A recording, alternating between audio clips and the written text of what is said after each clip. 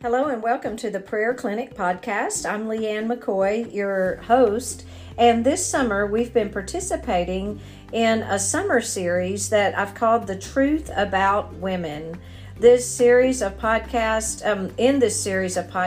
I've gotten to introduce you to so many amazing women that I have had the privilege of knowing and interacting with, and goodness, how much fun has it been?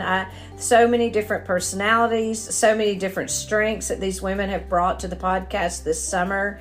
And basically, we have just been talking about what the Bible teaches about the value of women, what the role of women is according to God's original plans, how we're made in the image of God, just all of the things that we can learn when we go to the Bible in order to dig out the treasures of truth, and then how those truths apply to our culture and our society today. And as we're coming around to really begin to wrap up this series of episodes on our podcast series, today it is my distinct pleasure to have my friend Christy McClelland on the podcast with us. You are in for an incredible treat as Christy unpacks some of the confusing passages of Scripture in the New Testament, and we're going to talk about the role of women in the early church and the impact that some of this teaching in the New Testament has on the roles of women in church today, and really our place in the great family of God. I am so excited to be bringing you today my good friend Christy McClelland.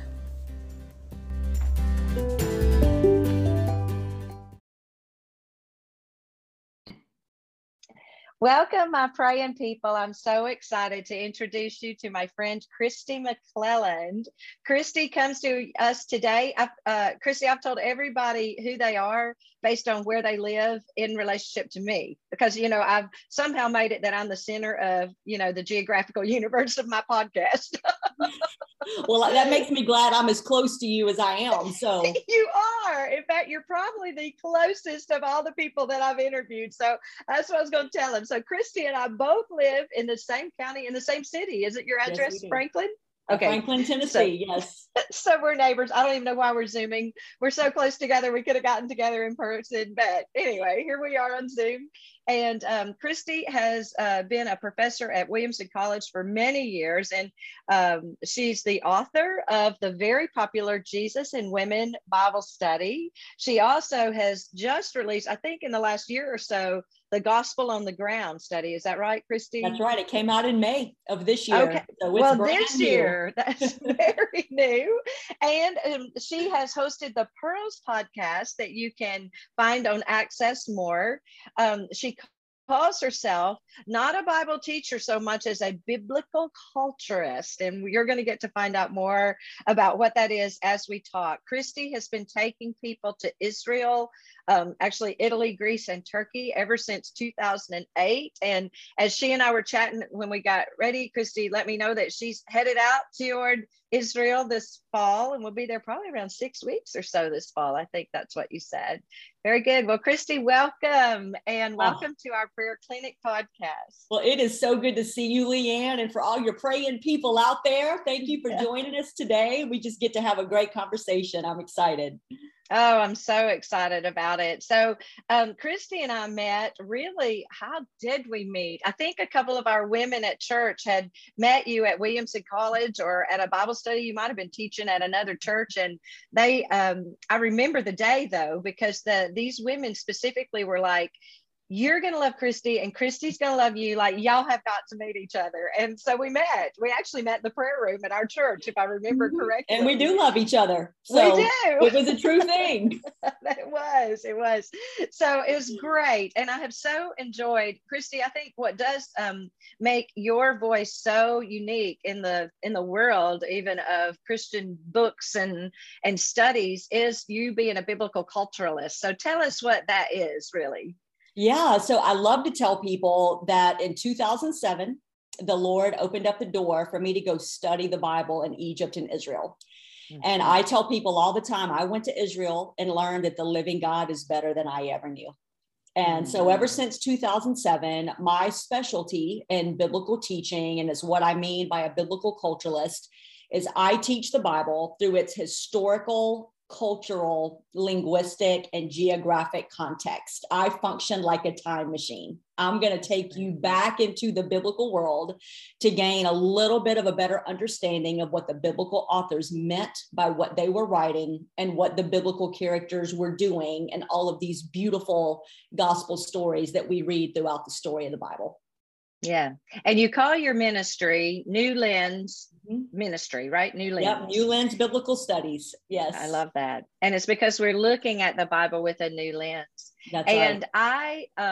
I echo what your experience was in Israel. I was able to go the year, actually, my son was born, 1995. Tom and I were gifted a trip. And when I got to Israel, and I would imagine many of our listeners, if they've had the opportunity to go, have the same testimony. You get there and it almost feels like if you've grown up in the church or been a Christian for a long time and you're a student of the Bible, you get there and you feel like you're almost in your second home, because you know what's north, you know what's south. I grew up in the church when we actually studied the maps. Yes, and so me too. I knew where the Sea of Galilee was and where Jerusalem. And so when you get there, you're just and it's so fascinating that you can get so immersed in the ancient biblical geography, even in the modern times. I mean, That's to right. me, it's a wonderful pilgrimage. Yeah, I tell recommend people everybody all the time, you can never unsee what you're going to see. So good. You can't unlearn what you're going to learn being there, being in that incarnational space where Jesus took on flesh and came down to the ground. Yeah. I think the Lord has supercharged that geographic area for us to have a great experience with him while we're there. So anyway, I would encourage anybody, if you want to go to Israel, I know many people have gone with Christy to Israel, and it would be well worth your investment and your time. And Christy, right here at the front end, tell our listeners how they can learn more about your ministry and these trips to Israel. Of course, you do an actual, what do you call your trip to Italy and Greece and Turkey? Is that like a Paul's journeys, or sure? What do you call that? Yeah, okay. When the gospel left Israel and moved into Asia Minor. So think the 7 churches of Revelation, places like Ephesus, Philippi, Corinth, Athens, Rome, all of those places. So yes, you do that trip too. Yes. Yeah. So tell us where we can find out more about your trips. Yeah. Thank you for asking. People can just go to newlensbiblicalstudies.com. You can subscribe for free. It just adds you to our email list, and you'll receive devotions and updates and teachings and certainly trip information and things like that. So very good. And I especially love the video devotions that we get on that email list. So you're always like at Church of the City, sharing a message. Yes. I'm filming some next week. Yeah. That's good. There you go. So yeah, it's been great. All right. Well, let's talk about then, based on your study and looking through the biblical lens, tell us about just what life would have been like for a woman living in the first century. Man, that's such a great question. And what's behind that question, I think, Leanne, that's so important is I'm always telling my students at the college, the Bible cannot mean something to us that it never meant to them. So we're really trying to learn to read and to hear the scriptures the way the original audience and embodied witnesses to it would have heard it and understood it. And so to drop down into that question about what is life like for a woman in the first century world, it depends on what woman and where, because being a Jewish woman in the first century is very different from being a Greek or a Roman woman. In the first century. If you're growing up in Nazareth, that is very different from growing up in Rome or in Ephesus or in Corinth. So if you are a Jewish woman, think Jesus's mother Mary, you are growing up primarily with a life centered around Torah. You are a creature of synagogue. You light candles on Friday nights to welcome Shabbat into your home like a bride. The rabbinics say you love the living God, you're monotheistic in your theological framework. and you are influenced and informed about the scriptures from rabbis, from Pharisees, maybe occasionally from a Sadducee. But that's sort of life as a Jewish woman. You are a subject of the Roman Empire. So you may be free, but you're not fully autonomous. You are under Roman rule and reign. Think Pontius Pilate. Think Herod the Great when we read about it in the Gospels.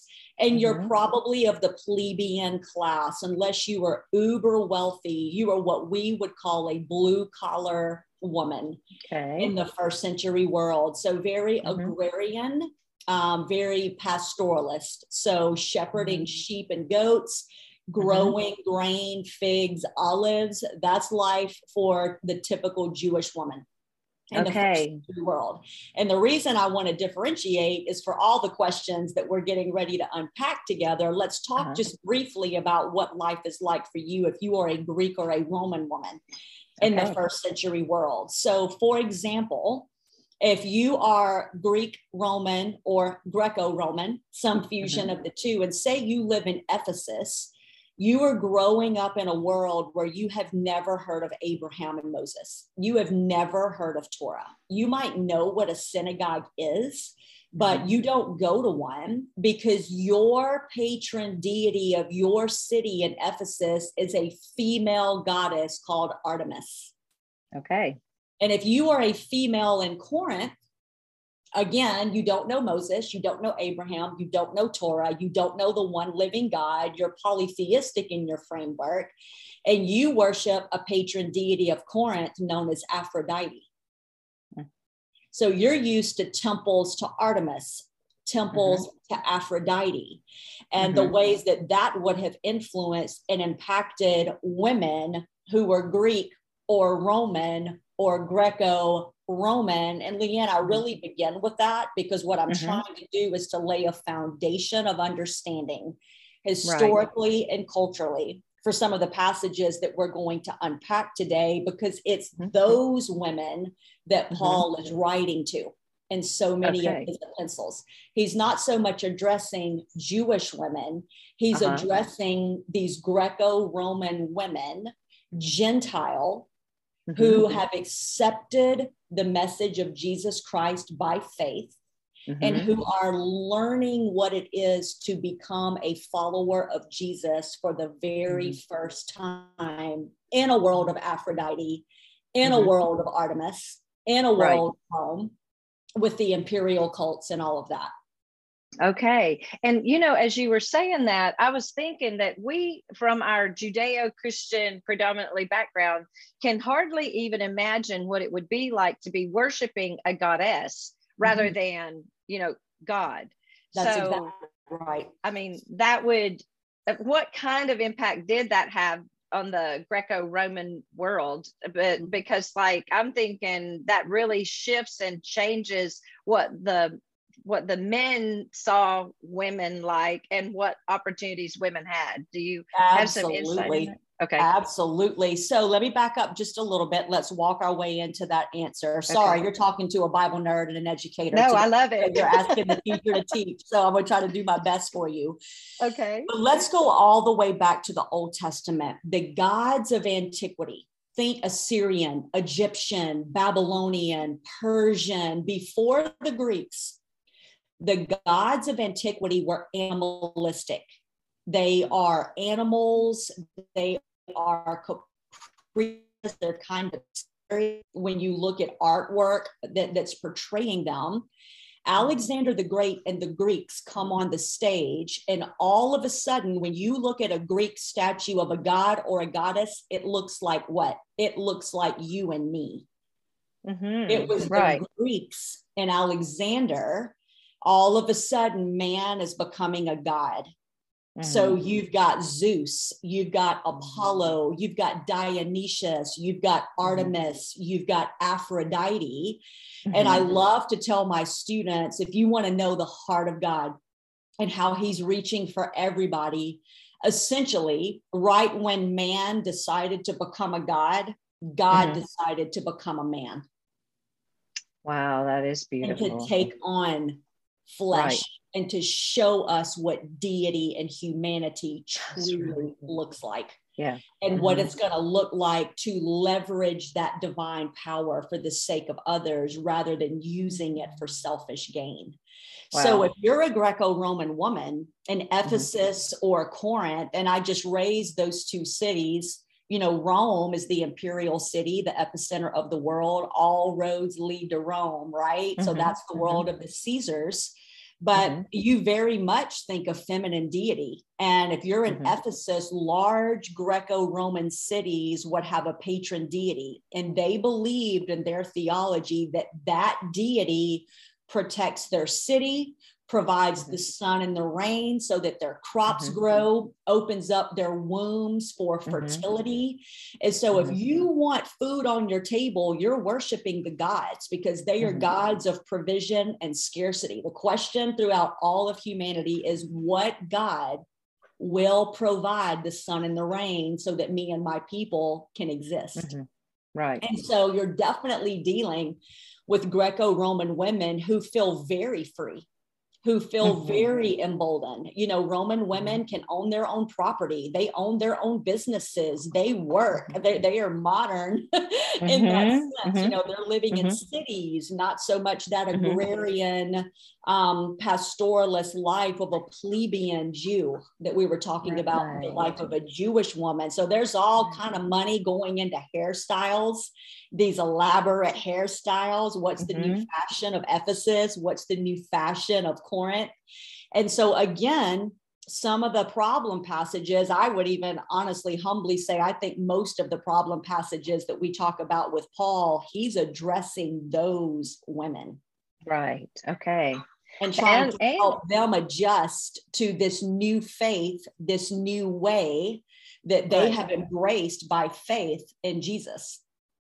You know, that's a great, I love that. I love that background just prepares us for everything. Absolutely. And what comes to my mind as you say it, because we have the New Testament right there next to the Old Testament, we have spent a lot of effort and time in our study to combine the God of the Old Testament with the God of the New.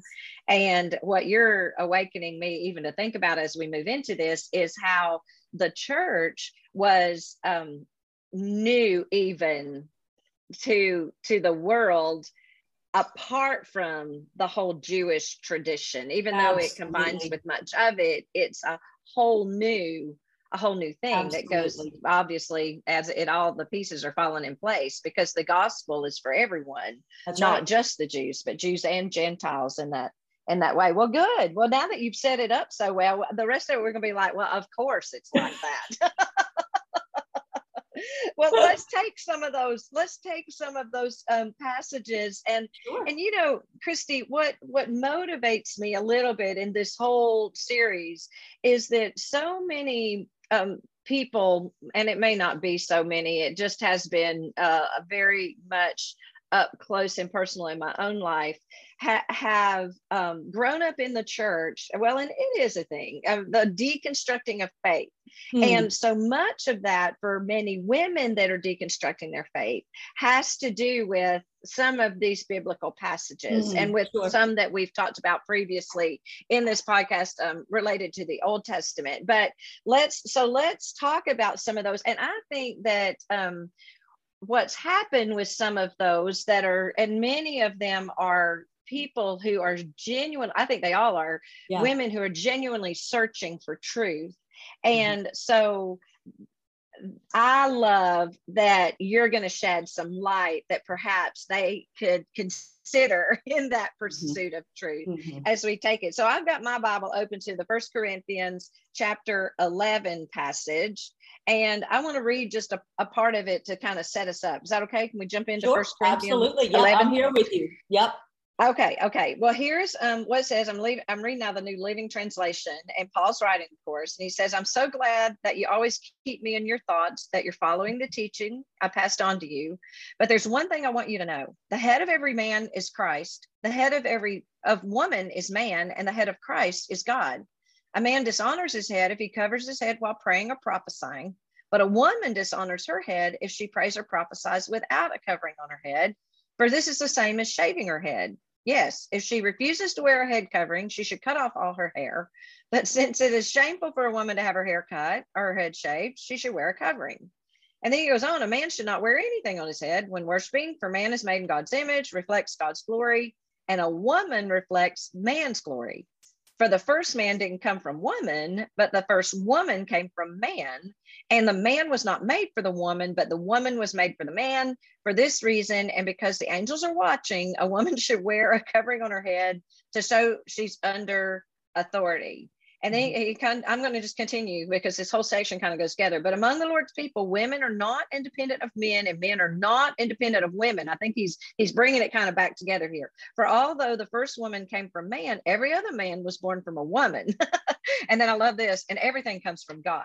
Yeah. And then he says, judge for yourselves. Is it right for a woman to pray to God in public without covering her head? Isn't it obvious that it's disgraceful for a man to have long hair?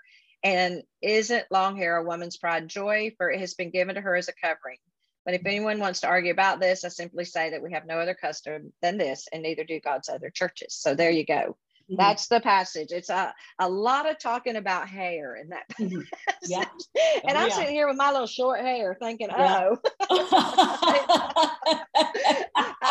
covering isn't quite covered as far as maybe some of these women's were. Incredible.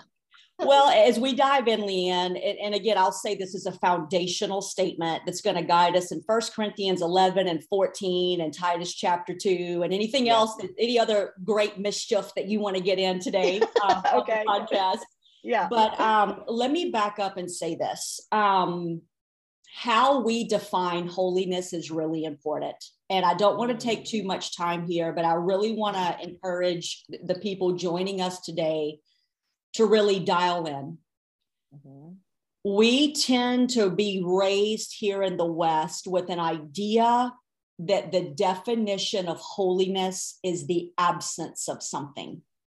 It's we don't cuss, we don't get drunk, we're not sexually immoral, we don't disrespect our parents, we don't take drugs. We tend to view holiness as the absence of sin.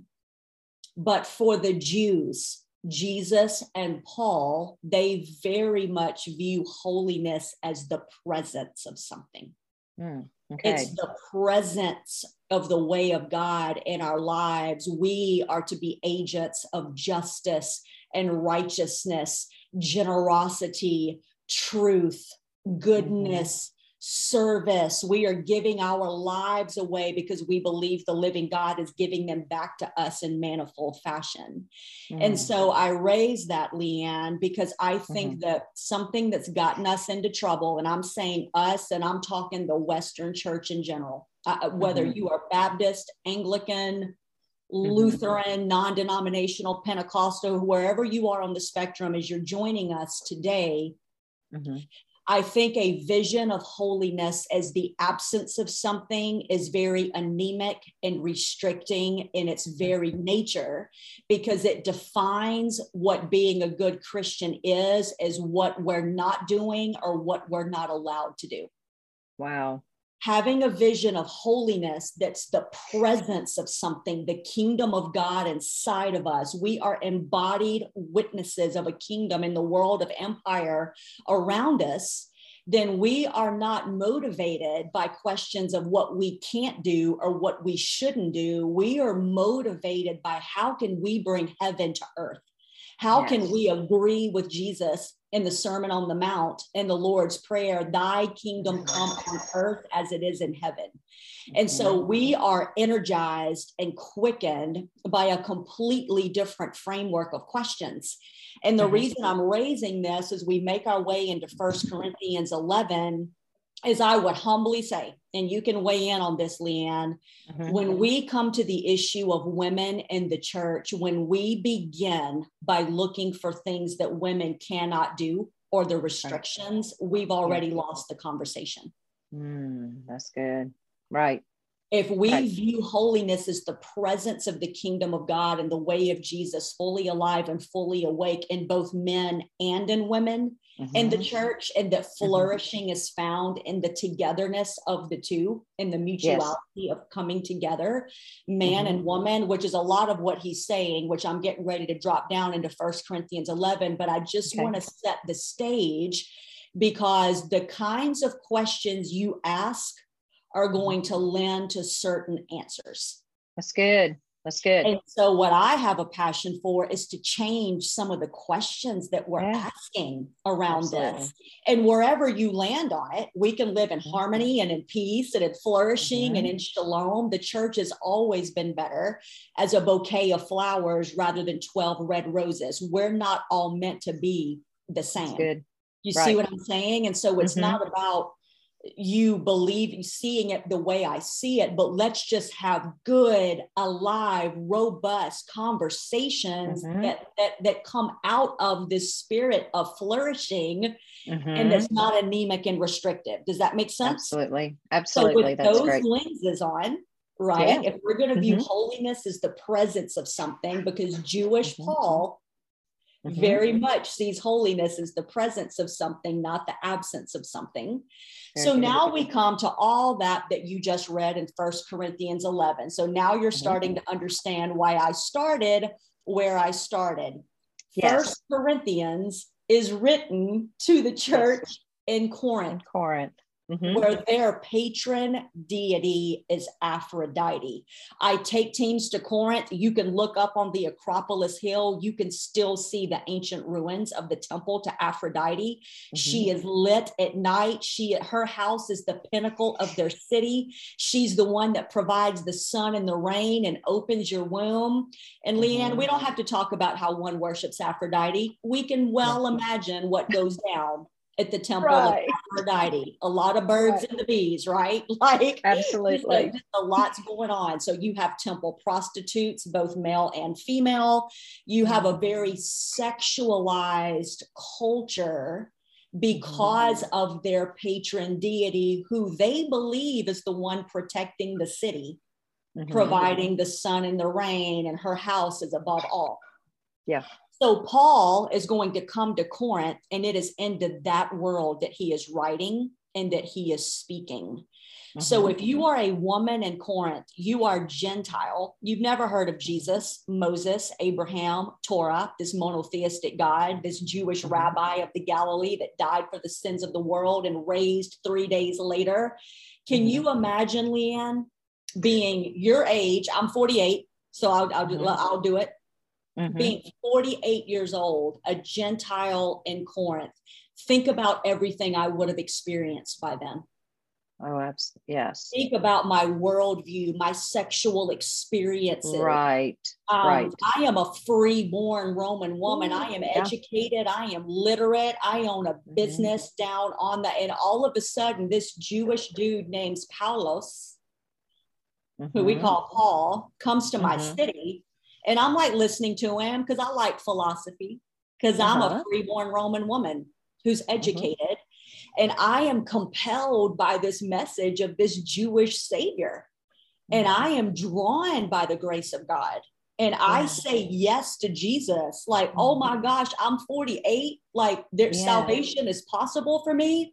And Paulos, we would call him Paul, invites me to this little house church to learn more. Okay.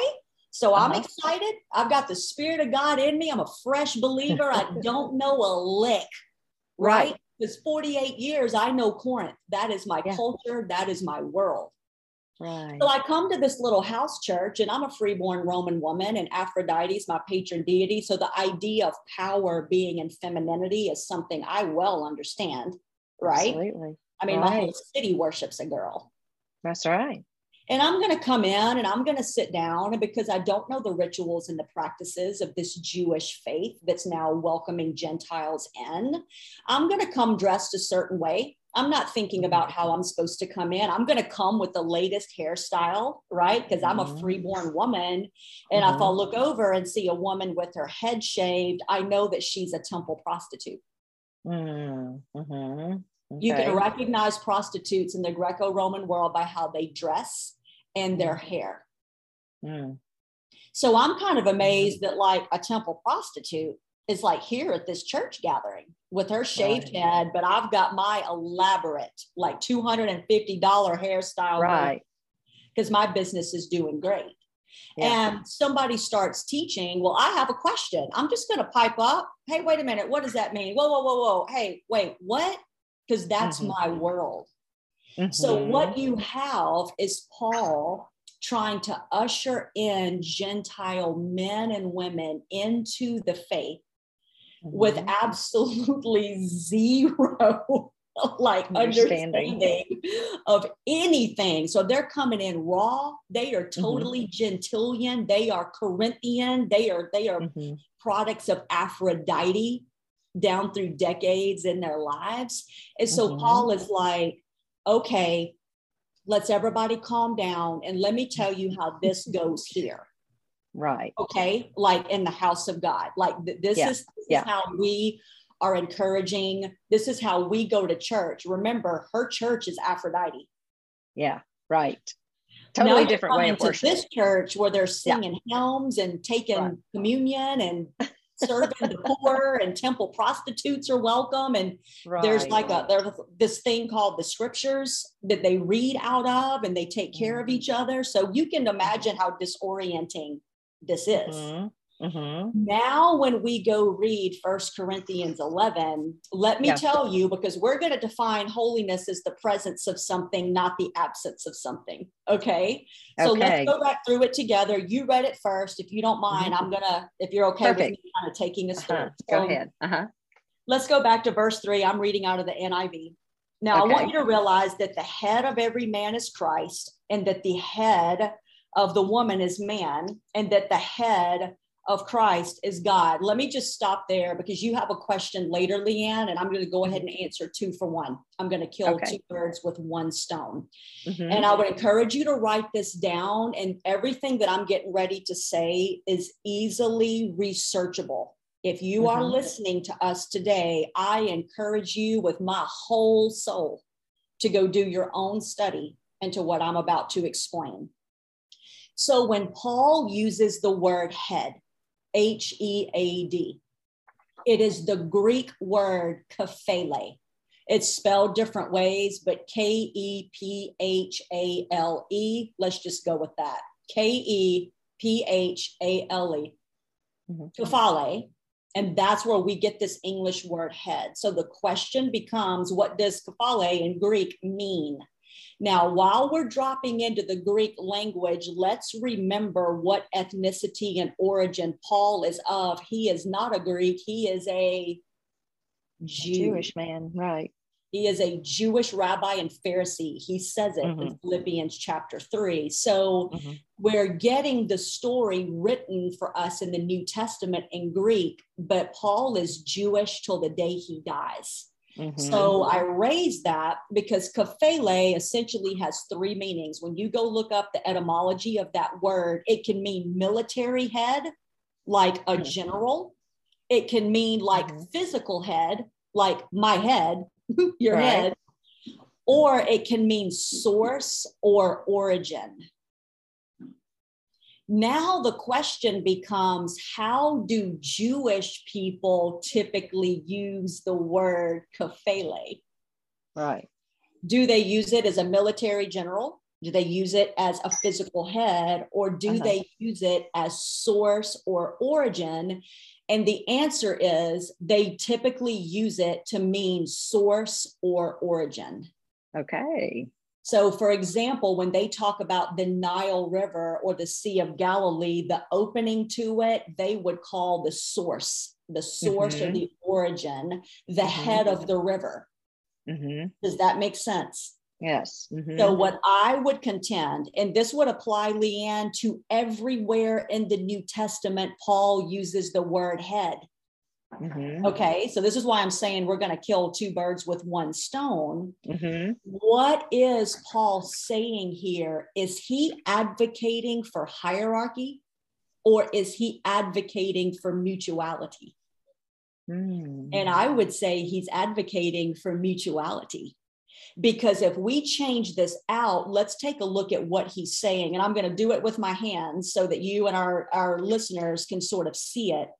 What I would contend that Paul is trying to cultivate in male-female relationships in the church is more of a family model than a hierarchy model, where men and women are brothers and sisters in the faith, with Jesus as the only begotten firstborn son and God as our Father. He constantly uses terms, my brothers and my sisters. He's an apostle who is lowering himself. He is not speaking above them. He's using lateral sibling language, right? I'm an only child. I don't have siblings, but I know you've got multiple children. Like your children know siblings, and they are laterally related to one another in this world. They have you and Tom as their parents, and they are siblings to each other. Right. So if Paul is constantly, if I'm right, let's just go with if I'm right. Let's just say you are. Yeah. Well, let's just, a robust conversation. We don't all have to land at the same place. Then what I literally think Paul is saying here is literally Christ is the source of Adam, because where did Adam come from? Right. From God. Yeah. And woman and man is the source of woman, because where did Eve originally come from? Right. But I have a question for you. Where did Cain come from? From Eve. Yeah, that's right. So if we interpret head kaphele as source, which I would contend that Paul means, Christ is the source of man, man is the source of woman, and woman is the source of man. Right. He's arguing circularly, not vertically. It's not about who's over who. Right. Right. And this is, I think, what he means in verse 11, when he says, in the Lord, however, woman is not independent of man, nor is man independent of woman. Right. It's this idea of mutuality. And so within this, now all of the bit about hairstyles, head coverings, and all of that kind of stuff, but all of that, I believe, is meant to be read in this, how do we achieve this mutuality of relationship between male and female, brothers and sisters in the family of God? Leanne, you know this, marriage is a metaphor for the bride of Christ and the living God, but marriage won't exist in heaven. Right. What's going to last is our sibling relationships with one another. You and Pastor Tom are going to be siblings in heaven. And you are brother and sister in Christ now, but you're also in the covenant of marriage with children and grandchildren. Right. But Paul is advocating for the everlasting relationship of male and female, which are siblings in the family of God. Right. Right. Not where we need to figure out who's over who. Right. So if we're arguing in mutuality, now what Paul begins to say, and this is what, let's go ahead and can we kill two more birds? Absolutely. You just keep killing those birds. Okay. Are we doing all right? Are we flowing okay? Okay. Yes. So back to 1 Corinthians 11:4. And again, I'm reading in the NIV. Paul writes this: every man who prays or prophesies with his head covered dishonors his head, and every woman who prays or prophesies with her head uncovered dishonors her head. It is just as though her head were shaved. Before we get to head coverings, okay, this is 1 Corinthians 11. We are talking about order in public worship, like in house church worship. And Paul just talked about when women pray or prophesy in church. Now, if he is saying when women pray or prophesy in church, let's deal with the whole head thing, he is assuming that women in churches are praying and prophesying out loud. Would you agree with that? Yes. And then I would say, I'm thinking you've already answered the question of the 1 Corinthians 14, where he's telling the women to be silent. That's all just the order of the chaos that could be happening. Well, and we'll drop down into it, because you're exactly right. What I was getting ready to say is one of the most problematic passages when it's extrapolated out of the greater story of the Bible is 1 Corinthians 14. And it talks about this prohibition of silence that Paul talks about. But if you really go read it, because clearly Paul is not a schizophrenic. We don't believe that, right? And an apostle full of the Holy Spirit, a master of the scriptures. He's a Pharisee. Right. But there's dissonance here, because how can women be silent in church if they're praying and prophesying? Right. That's right. They can't. Right. So sometimes we let one scripture sort of give understanding to another. And Leanne, in 1 Corinthians 14, what Paul is saying is it's not women are to be silent. He goes on to say, if you have a question, ask it to your husband when you get home. Right. He does say that. Now we're starting to understand, because we've done some historical context and backdrop. We're in Corinth with these freeborn, highly literate Greco-Roman women who have accepted Jesus and know nothing. They are coming to house church and they're interrupting, because they live in a world of feminine power. So somebody says something and they're like, ho, wait, what is that? And all Paul is saying, so back to holiness being the presence of something, not the absence. Let's notice all of the things that Paul does not say in 1 Corinthians 14. He does not say, I want women for all time everywhere to be silent and never to speak in church. That is not what the text says.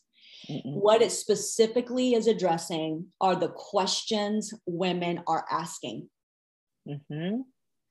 I want you to ask your questions at home. You are praying and prophesying in church. And I do not even have time to unpack for you, Leanne.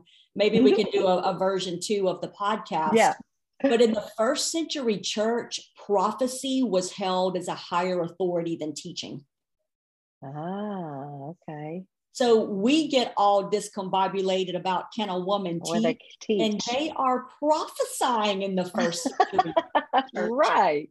And so again, we could drop down. That's a whole other thing. But you think about that prophecy given by the prophet in the Old Testament. In the last days, God's going to pour out his spirit on men and women. And they are going to dream dreams and they are going to prophesy. So we can't have a Corinthian church with women praying and prophesying and being silenced for all time. At the same time. That's right. That doesn't make sense. And 1 Corinthians 14 ends with Paul saying, my brothers and sisters. Again, it's that lateral language. He's trying to set up the family of God with all of us under Jesus as the only begotten firstborn, and God is our Father. He says, my brothers and sisters, be eager to prophesy. He wants men and women prophesying, because the word of the Lord is powerful for transformation, to inform us about who the living God is, what he's like, what it's going to mean to follow him. And I would say, and I don't, and hear me right here, I don't want to diminish, but we've given a lot of context around anything that Paul is writing in 1st or 2nd Corinthians. Right. That all Paul is trying to do in 1 Corinthians 11 with the whole whose head is covered, whose head is uncovered, is how to train Gentile men and women, starting at a place of 0, what it looks like to be the family of God and to both fully participate in the local worship of the church. That's good. That's good. So with that, and I'm going to jump on ahead too, because I feel like there's no need to take every single passage and unpack it. But with that said, how does that then translate to the modern day church and our culture today? Now I know that our listeners are probably like me hearing this in the beautiful way that you present it. And we're seeing ourselves a lot in that Greco-Roman world. Like we're much more like that than we are the Jewish, family, I think. So, but with this family mindset, this sibling relationship, what would that look like in a modern day church church setting? And where are we, maybe it's a combined question, where are we putting the too much emphasis on the wrong things? You know what I mean? Yep. It's a beautiful question. And I'll start by saying, I am a person who respects denominational life. I really believe the church is her best when she is a vibrant, multicolored bouquet of flowers. Like I love a bouquet of flowers, the yellows, the purples, the blues, the reds, the greens. And I think that's what denominational life is offering the world, all unified together under the Lord Jesus. We are this multi-denominational embodiment of what we read to believe to be the fullness of the scriptures, right? So I begin there because I think whatever denomination you're in, a lead out question, and again, we're going to define holiness as the presence of something, not the absence of something. Okay. Right. The lead out question is, within my denominational life, what does it look like for me to be a fully alive, fully awake sister in the Lord to everyone that I interact with in the family of God that I know? I love that. Right. And you know why I love that all the time. I think about that all the time. Like, how can I show up and be the best? I'm an only child, right? So I always wanted siblings growing up. Then I got saved, and now I've got siblings like all over the world that speak different languages and tribes and tongues. So this big family of God. And it's just like, Leanne, like if I were to come to your house for Thanksgiving, if you're like, Christine, you're welcome, come do Thanksgiving with my family. I'm going to be aware of the fact that you're bringing me into your family Thanksgiving rhythm. So I'm going to be like, Leanne, what can I bring? Oh, can you bring the rolls? I got you. And then when I get to your house, I'm going to start trying to find my way within your family. Oh, the adults all sit here. Leanne wants me to sit here. I'm going to be like, Leanne, can I help you? You're like, yeah, could you go pour the tea? Yeah, I got that. It's me receiving the invitation that you've given me to come be part of your family. And I'm trying to come into it and learn your rhythms, learn your ways, see what I can do to contribute. What do I have to add to this beautiful shalom of family? And I think that's the way we're meant to approach church. I love that. I love that. And I would even just go on to say, when it comes to women in the local church, my ministry is multi-denominational and it's international. So I am in churches where it's called a sacrament. I am in churches where it's called a communion. I'm in churches where baptism, you get sprinkled, and I'm in churches where you get dunked all the way. My ministry takes me into very different streams and tributaries. And that's why I'm saying, I think that what we really are being invited to do is within your denominational family, what does it look like for you to show up and be the best sister that you can be? And I'll say this, Leanne, and this may be an edited out, so you can let me know. But I am fully okay.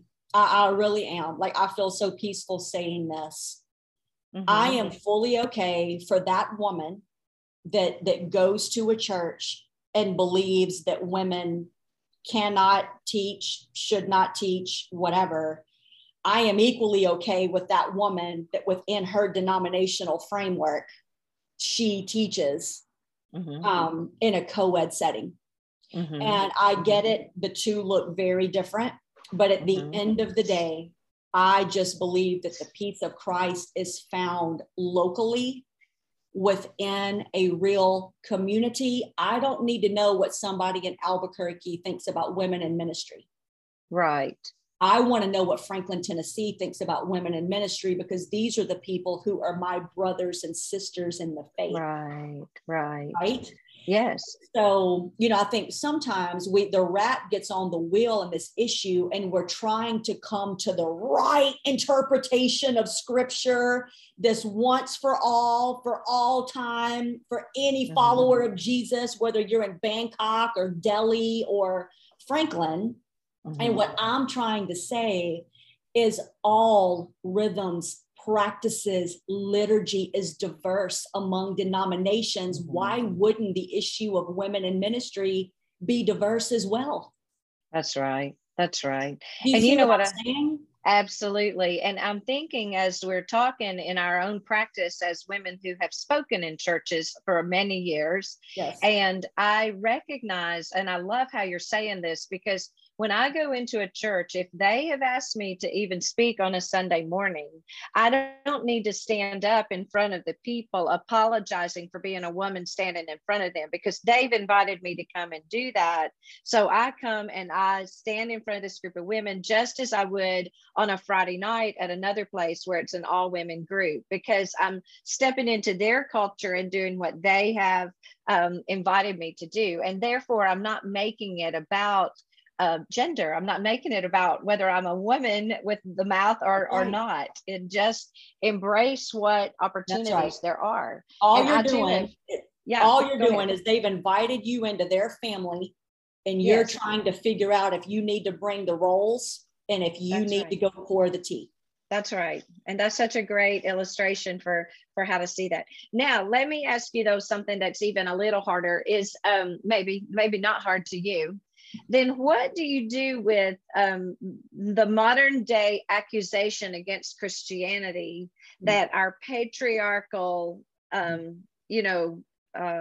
heritage has diminished and discriminated against women historically through the years, and we must give an account for that? So what do you do with that? This one's not hard for me at all, actually. Okay. But again, you asked me, so here we go.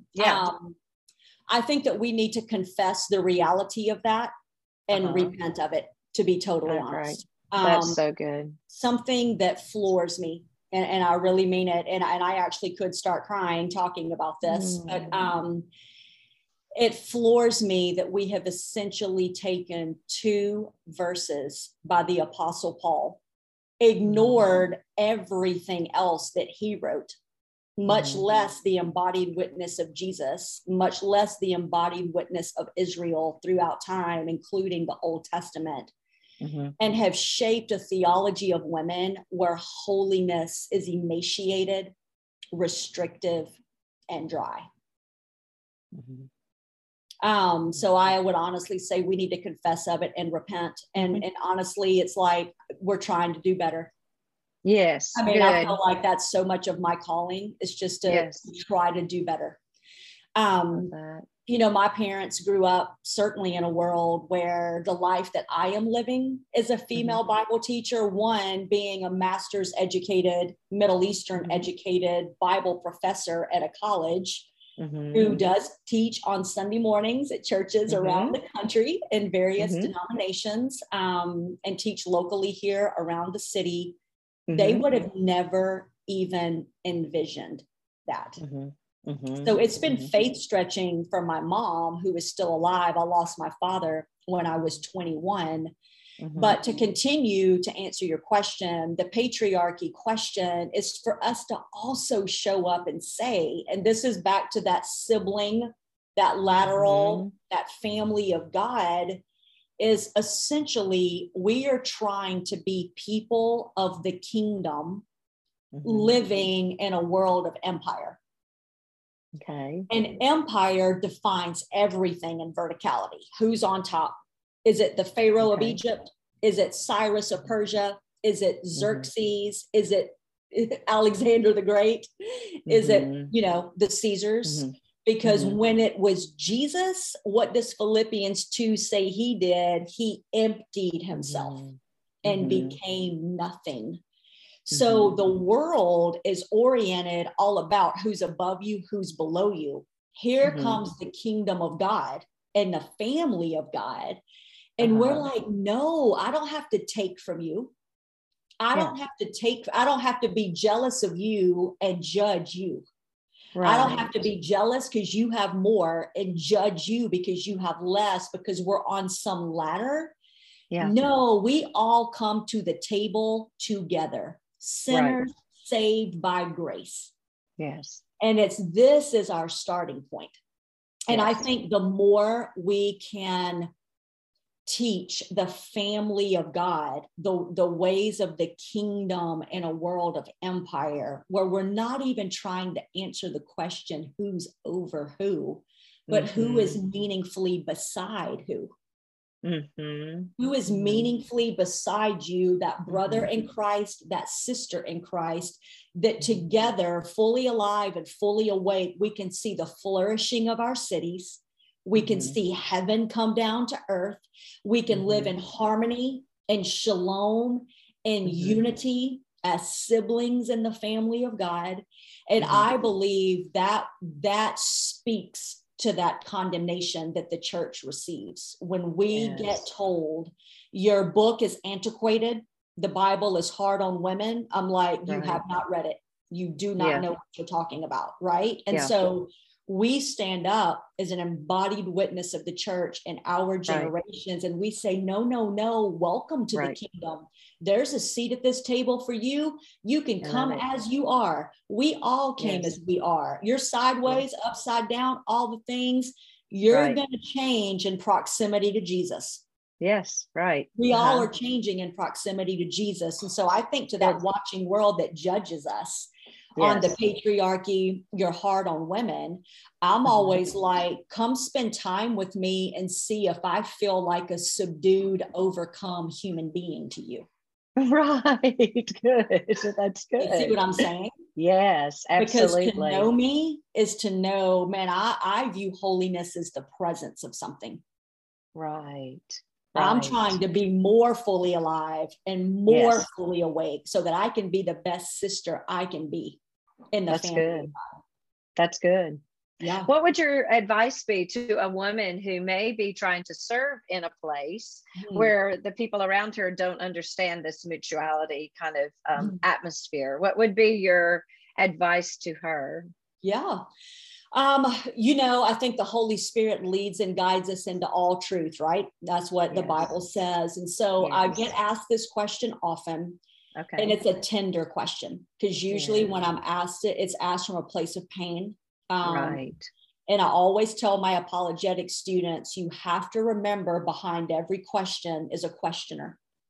And when they ask you a question, they are revealing something that is hurting their heart. Right. I think our truest questions come out of a place of pain, not pleasure. Yes. So I really say this tenderly to that woman that may be joining us today on the podcast, and that's what you're feeling. You're hearing all of this and you're thinking, man, I'm in a context where, I would really like to try some of these things. I don't really feel the freedom to.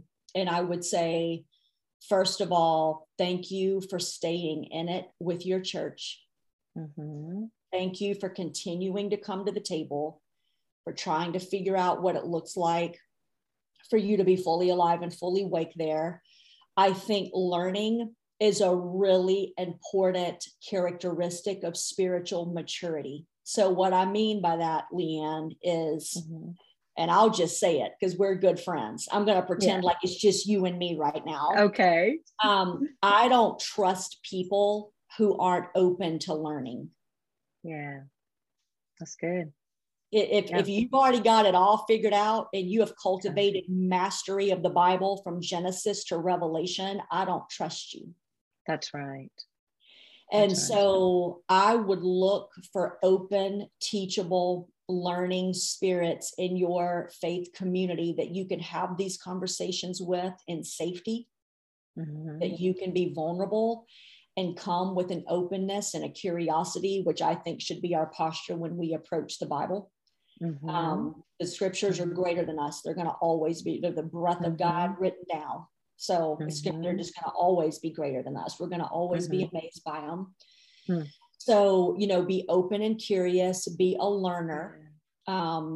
study and find safe people. And then I think over time, if you feel like, you can approach the leadership at your church and say, hey, I have a heart to lead a small group in my home that's, I don't know, whatever it might look like, the things that God puts on your heart, just to put it out there. I'm not on staff at a church now, but I served on staff at a church for 17 years. And Leanne, you can weigh in on this, because like all of your years with Pastor Tom at TSC, but I used to love it when the body would come to me with ideas.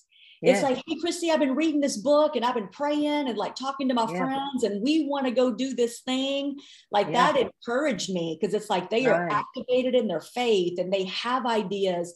And would they sometimes bring things that I couldn't endorse? Yes. And that's where we just have to be that gentle shepherd. And be like, oh my gosh, I so love your heart. I don't know that we can do that, but let's get creative together and let's see what we can do. Right. And so that's what I would just gently and humbly say to any woman out there that's feeling that is, one, I hear and feel your pain. Yes. Two, so does the living God. Yes. There's compassion there. Stay open and curious, be a learner, find other open and curious and safe places to have these conversations, and see what that vigor brings up in you. And the Holy Spirit lets us know, he'll start prompting on you, hey, you should go have this conversation. And to be totally honest, and I mean, we're just talking in very general frameworks here, but you may come to a point where it's time for you to leave that local church and go embed yourself somewhere else. And I'm not at the church where I served for 17 years. I've experienced a church change, and that's okay. I think we need to leave a place well. I think we need to enter a place well. And I think we need to be at a place well. That's I think good. we're looking at congregational life. It's, did I come in correct? Yes. Am I trying to be the best sister in Christ that I can be while I'm here? Yes. And if I feel the Lord leading me to move on, can I leave well? Open, honest, transparent, direct, kind, so that, everybody's not wondering what's going on here. And that's that embodied witness that I think speaks to the world. Yes, it's absolutely. Like, man, they are like living out this family thing for real. Yeah, right. Right. And Yeah. I do believe that the more that we are able to teach the truth in love, and share the truth in love. And I love so many things you've said. One is that so much of even and I'm thinking of those that are challenging Christianity as a whole, is the impetus of that is some kind of pain at the root of it. That's and right. if we can invite the Lord to sensitize us to what that is and speak to that, that's what Jesus did. That's he right. spoke to the pain, That's and right. then he was able to get to the heart of the matter. That's But right. this has been great. We didn't deep dive in all those passages because I didn't feel like we needed to. I feel like the way that you presented, the foundation and where we come from, Paul, it would have just been a matter of repeating the same thing in that. Because same thing in Ephesus, same thing in Titus 2. Where is Titus serving? He's serving in Ephesus. Yeah. So that's the same situation. I love, and that was a real, for me, I just hadn't thought deeply about it, but that whole idea of goddess worship really translates well to kind of the culture that we're in today. Of course, we're worshiping ourselves more than anything else in the culture, minus Jesus today. And so that's the thing. But I do want to wrap up by sharing one thing. And I think that Christy, you exemplify this so beautifully too. But as a woman called into vocational ministry and given gifts that might traditionally look more like in our denominational context what a man would have, the teaching and the prophesying and the, I lead a prayer ministry that's not just for women. That's right. I challenge the men to often, I say, prayer is the front line battle ministry of the church. Are you going to send all the women to the front line while you sit back here and do other things? So, it's definitely a co-ed ministry as well.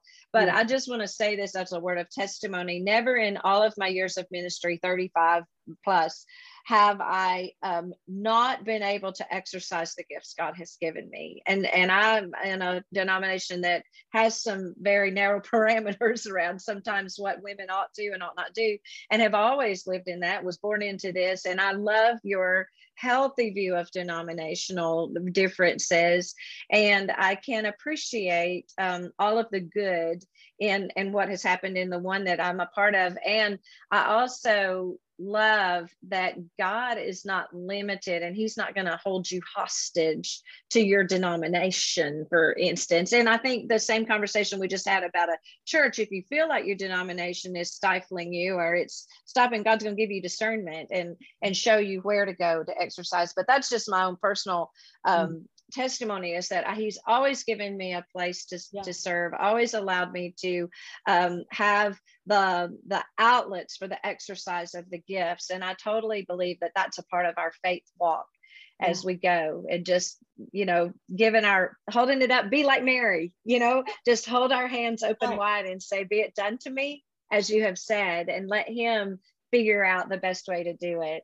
And I also want to say this, because you're growing in popularity and in reach. The Lord has expanded your tent pegs, and I've just been watching you and just applauding in my little down the road way, because I know you, we all love our hometown hero. But I guess I want to say this for women that may be looking at Christy and thinking, I want to be her. That's not the way the kingdom works at all. You see, I think that I love your table illustration. We all have our place at the table, and every place is so precious and so significant. And every ministry, whether it's to the masses or to the few, is so significant and important. And you may even be a mother who's at home rearing your children. How precious is that opportunity? And that's something I struggled with as a young woman. I was ambitious. I wanted to be like, well, thank you, Lord, I can't even remember the names now, but the big names that were big then. And it's just that's wasted energy. Because it's not at all where the kingdom work is. And so I just wanted to say that too, to encourage people as well. That's right. So absolutely. But thank you, Christy. Man, thank you for having me. Oh my goodness, it was a wonderful. I feel like I should have paid money to get here. And I forgot I was hosting the podcast. You should see, I was sitting over here taking notes. Love it, man. This is fun. This is fun. This is our lives, right? It's like, for those of us talking, and those of you joining us, thank you for joining in. And we do pray the peace of Christ upon your hearts in every way, truly. Yeah. Thank you so much, Christy. We'll try to do this again sometime with our people and talk about something else really controversial. That'll be fun. Let's go. Okay. Let's have some fun. Yes, we will. We will. Awesome. All right. Thank you.